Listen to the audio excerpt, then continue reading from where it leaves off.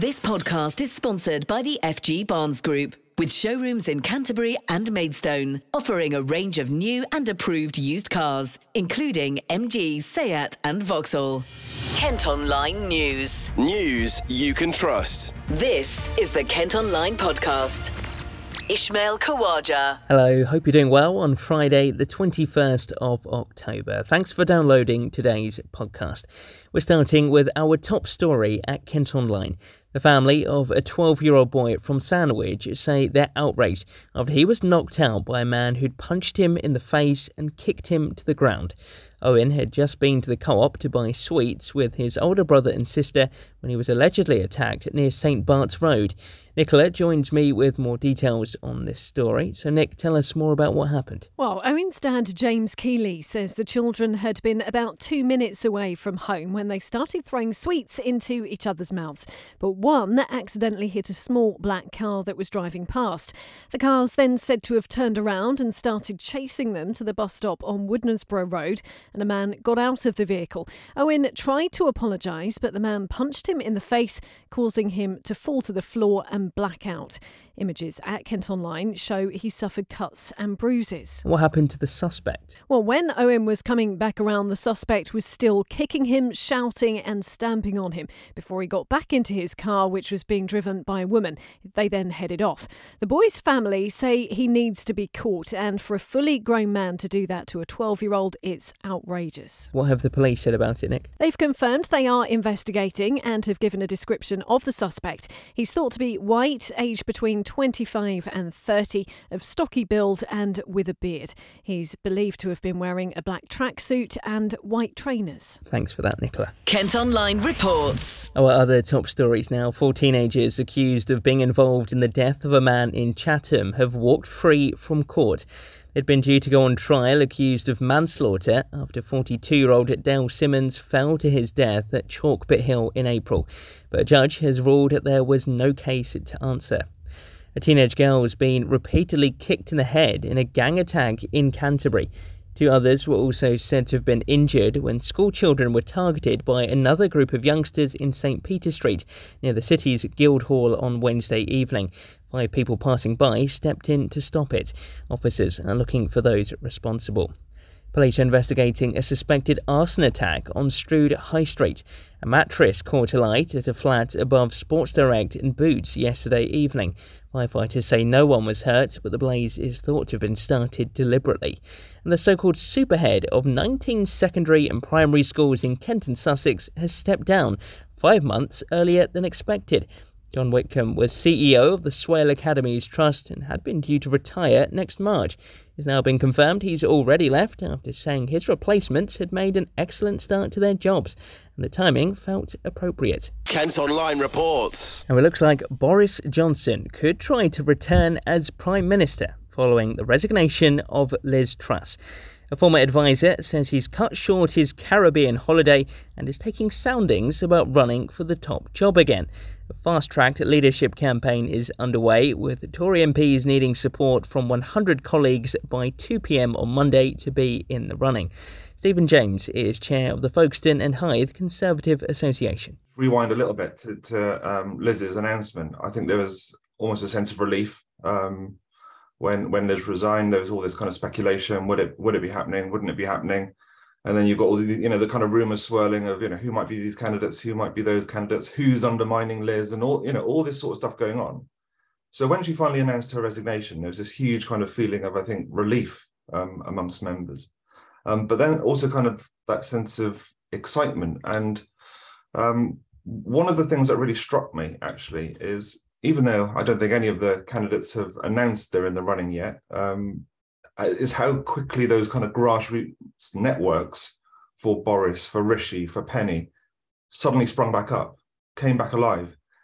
And so amongst those groups, there's this kind of real feel of, we're fighting for the soul of our party almost. And you have all this kind of, these different factions. And I think everyone's kind of well aware that this is the kind of last chance saloon in terms of, whoever comes out on top here there can't be any fighting. There can't be any back briefing. That we have to move forward. Matt Borton is the Conservative leader of Tunbridge and Malling Borough Council. He says a quick resolution is needed to provide stability. I think there's a great opportunity here for the country to actually reflect on the challenges that we're facing and the challenges that the economy is facing across the world. We've seen where the markets expect governments to go. The MP for Rochester, Kelly Tolhurst, and Dartford's Gareth Johnson are both backing Boris Johnson to return to the Premiership. But senior backbencher and North Thanet MP Sir Roger Gow says he'd quit if he came back. He told us he was disappointed to see how things had gone for the outgoing PM. Sad that she went when she did, because I would have preferred her to have waited to see how the land lay. But Mrs. Truss clearly felt that she couldn't wait that long, that she had to go.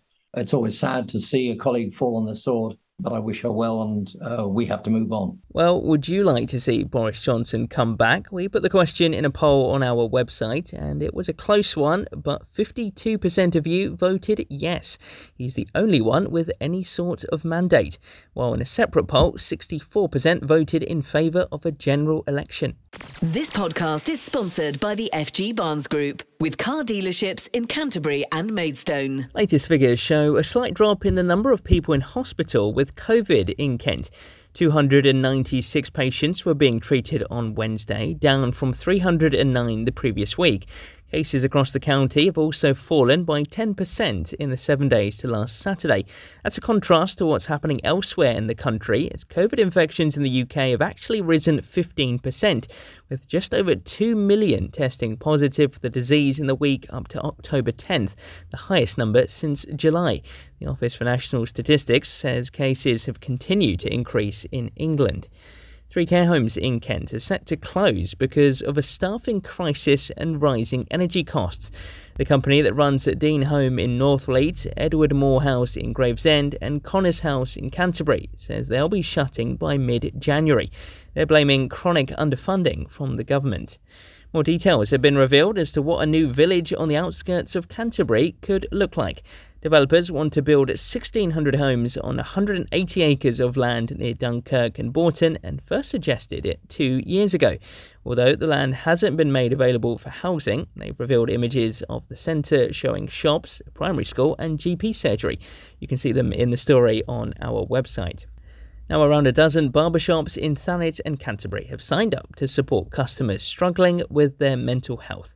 Hairstylists will receive training from charity East Kent Mind so they can identify signs of depression, be non-judgmental listeners, and effective at signposting to where extra help is available. Well, I've been chatting to Matthew Adams from Malcolm's Barbers in Broadstairs.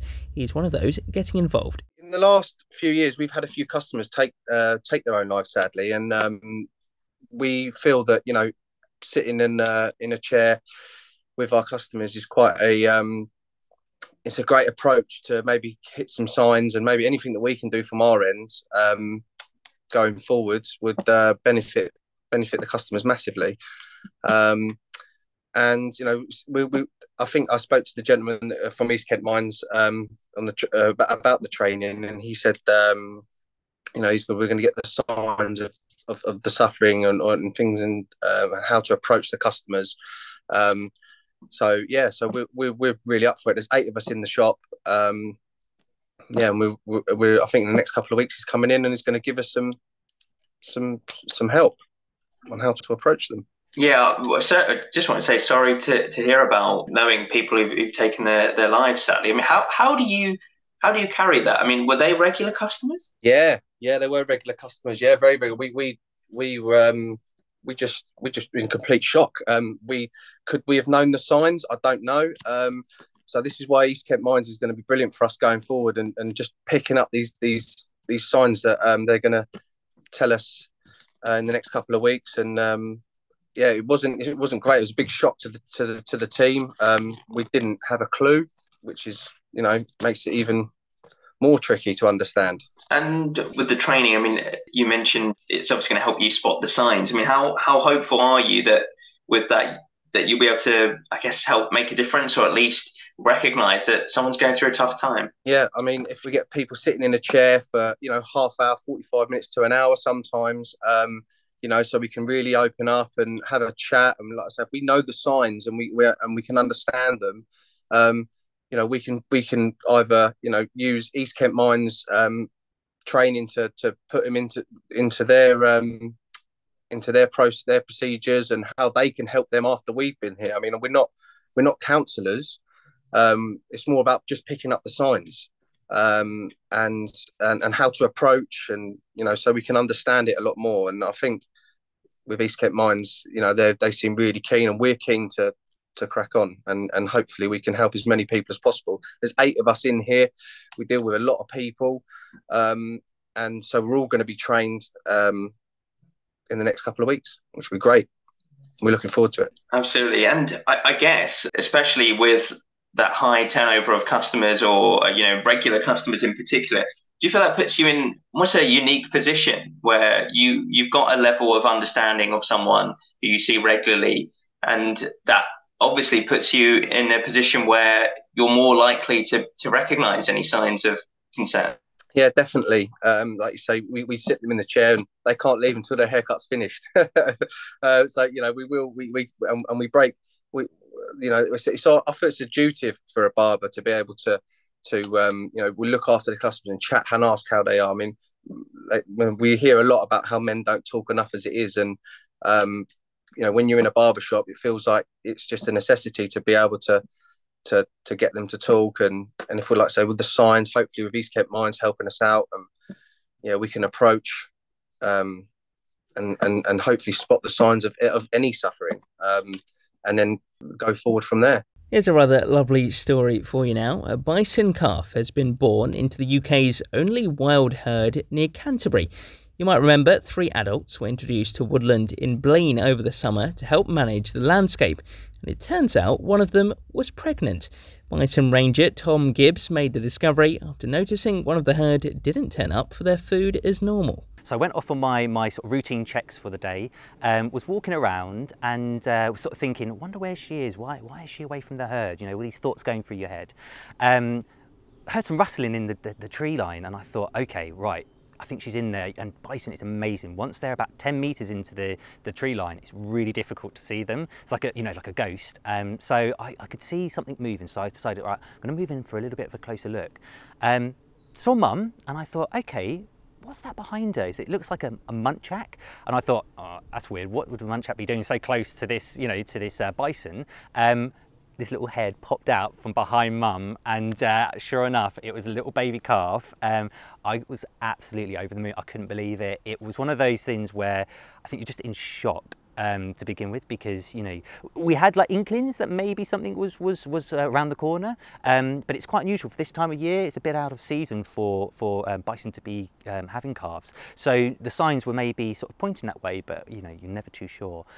So for me to see this baby bison and what it represents for the project, what it represents for the first wild-born bison here in England, it was just this monumental moment, and to have experienced that firsthand was something that I'll never forget, and it's something that I you just wanted to shout from the treetops and tell everybody about. So we're really privileged, so lucky, and she's so adorable. She's an amazing little thing, so we couldn't be happier. But how come they didn't know one of the females was pregnant? Stan Smith is from the Kent Wildlife Trust and has an explanation. So when we moved the bison over into the project area, we had to carry out lots of health screenings, sort of making sure they were free from disease and they were happy and healthy to move.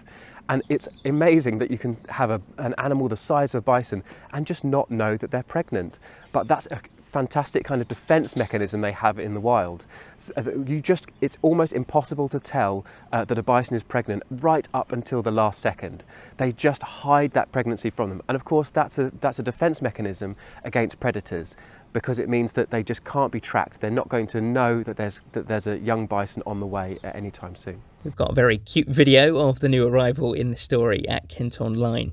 Now, with a look ahead to everything that's going on in the county over the next few days, here's our feature writer, Sam Laurie. So, the big thing this week, as all parents out there probably know, is that half term is just around the corner. I know some schools break up for 1 week, some for 2, and they're all a little bit different, but for lots of families in the county, this weekend is when the school holidays all kick off. Luckily, we've got a bumper roundup of all the family-friendly activities going on in the county this half-term to help you keep the kids entertained. I don't have quite enough time to list them all here just because there's so much going on, but there's a Halloween-themed nature trail at Luddingstone Country Park near Swanley, pizza-making workshops at Macnade in Faversham, and family craft sessions at the Maidstone Museum, just to name a few. But make sure you check out the full guide on Kent Online to find out what's going on near you, because honestly, there are so many things going on in the county for kids this half-term. It's not all about the children though. There are plenty of shows still happening this week to keep the grown-ups happy too. Faversham Fringe starts in just a few days with its first full programme in over 2 years, and it's a varied one to say the least. There's stand-up comedy, drag cabaret, poetry readings, musical performances, plays, hypnosis, dance showcases, circus performers, and even more if you can imagine. There's literally something for everyone. The full lineup for this year's Faversham Fringe can be found online, and trust me, you will find something on there that you like. And if you're a big fan of 90s and noughties music, and let's face it, who isn't deep down, then you'll probably want to get down to the Leescliffe Hall in Folkestone on Sunday. Keith Duffy and Brian McFadden, former members of Boyzone and Westlife, will be there performing their biggest hits from their band's careers, alongside some of their new material as Boys Life, which is what they're performing as now. If you had smash hits posters of them on your walls when you were growing up, this one is definitely for you. And if comedy is more your thing, then you're in luck. The Duchess herself, Catherine Ryan, will bring her latest stand-up show, Mrs. to the Orchard Theatre in Dartford on Sunday, and Kent-born comedian Mark Still will also be returning to the county with a night at the Brook Theatre in Chatham on Saturday. So hopefully, between the family days out and the nights out at the theatre, that should be enough to keep the kids happy and the parents sane this half-term. Good luck. Thanks for that, Sam. And a reminder for drivers, part of the A249 is going to be shut again this weekend because of drainage works as part of the £92 million junction upgrade. It will be closed at Maidstone bound between Bobbing and the Stockbury roundabout from 8 p.m. tonight until 5 a.m. on Monday. You can read details of the diversion route in the story at Kent Online. Kent Online Sport. Football, and Gillingham will be looking to continue their unbeaten run in the league this weekend as they welcome Barrow.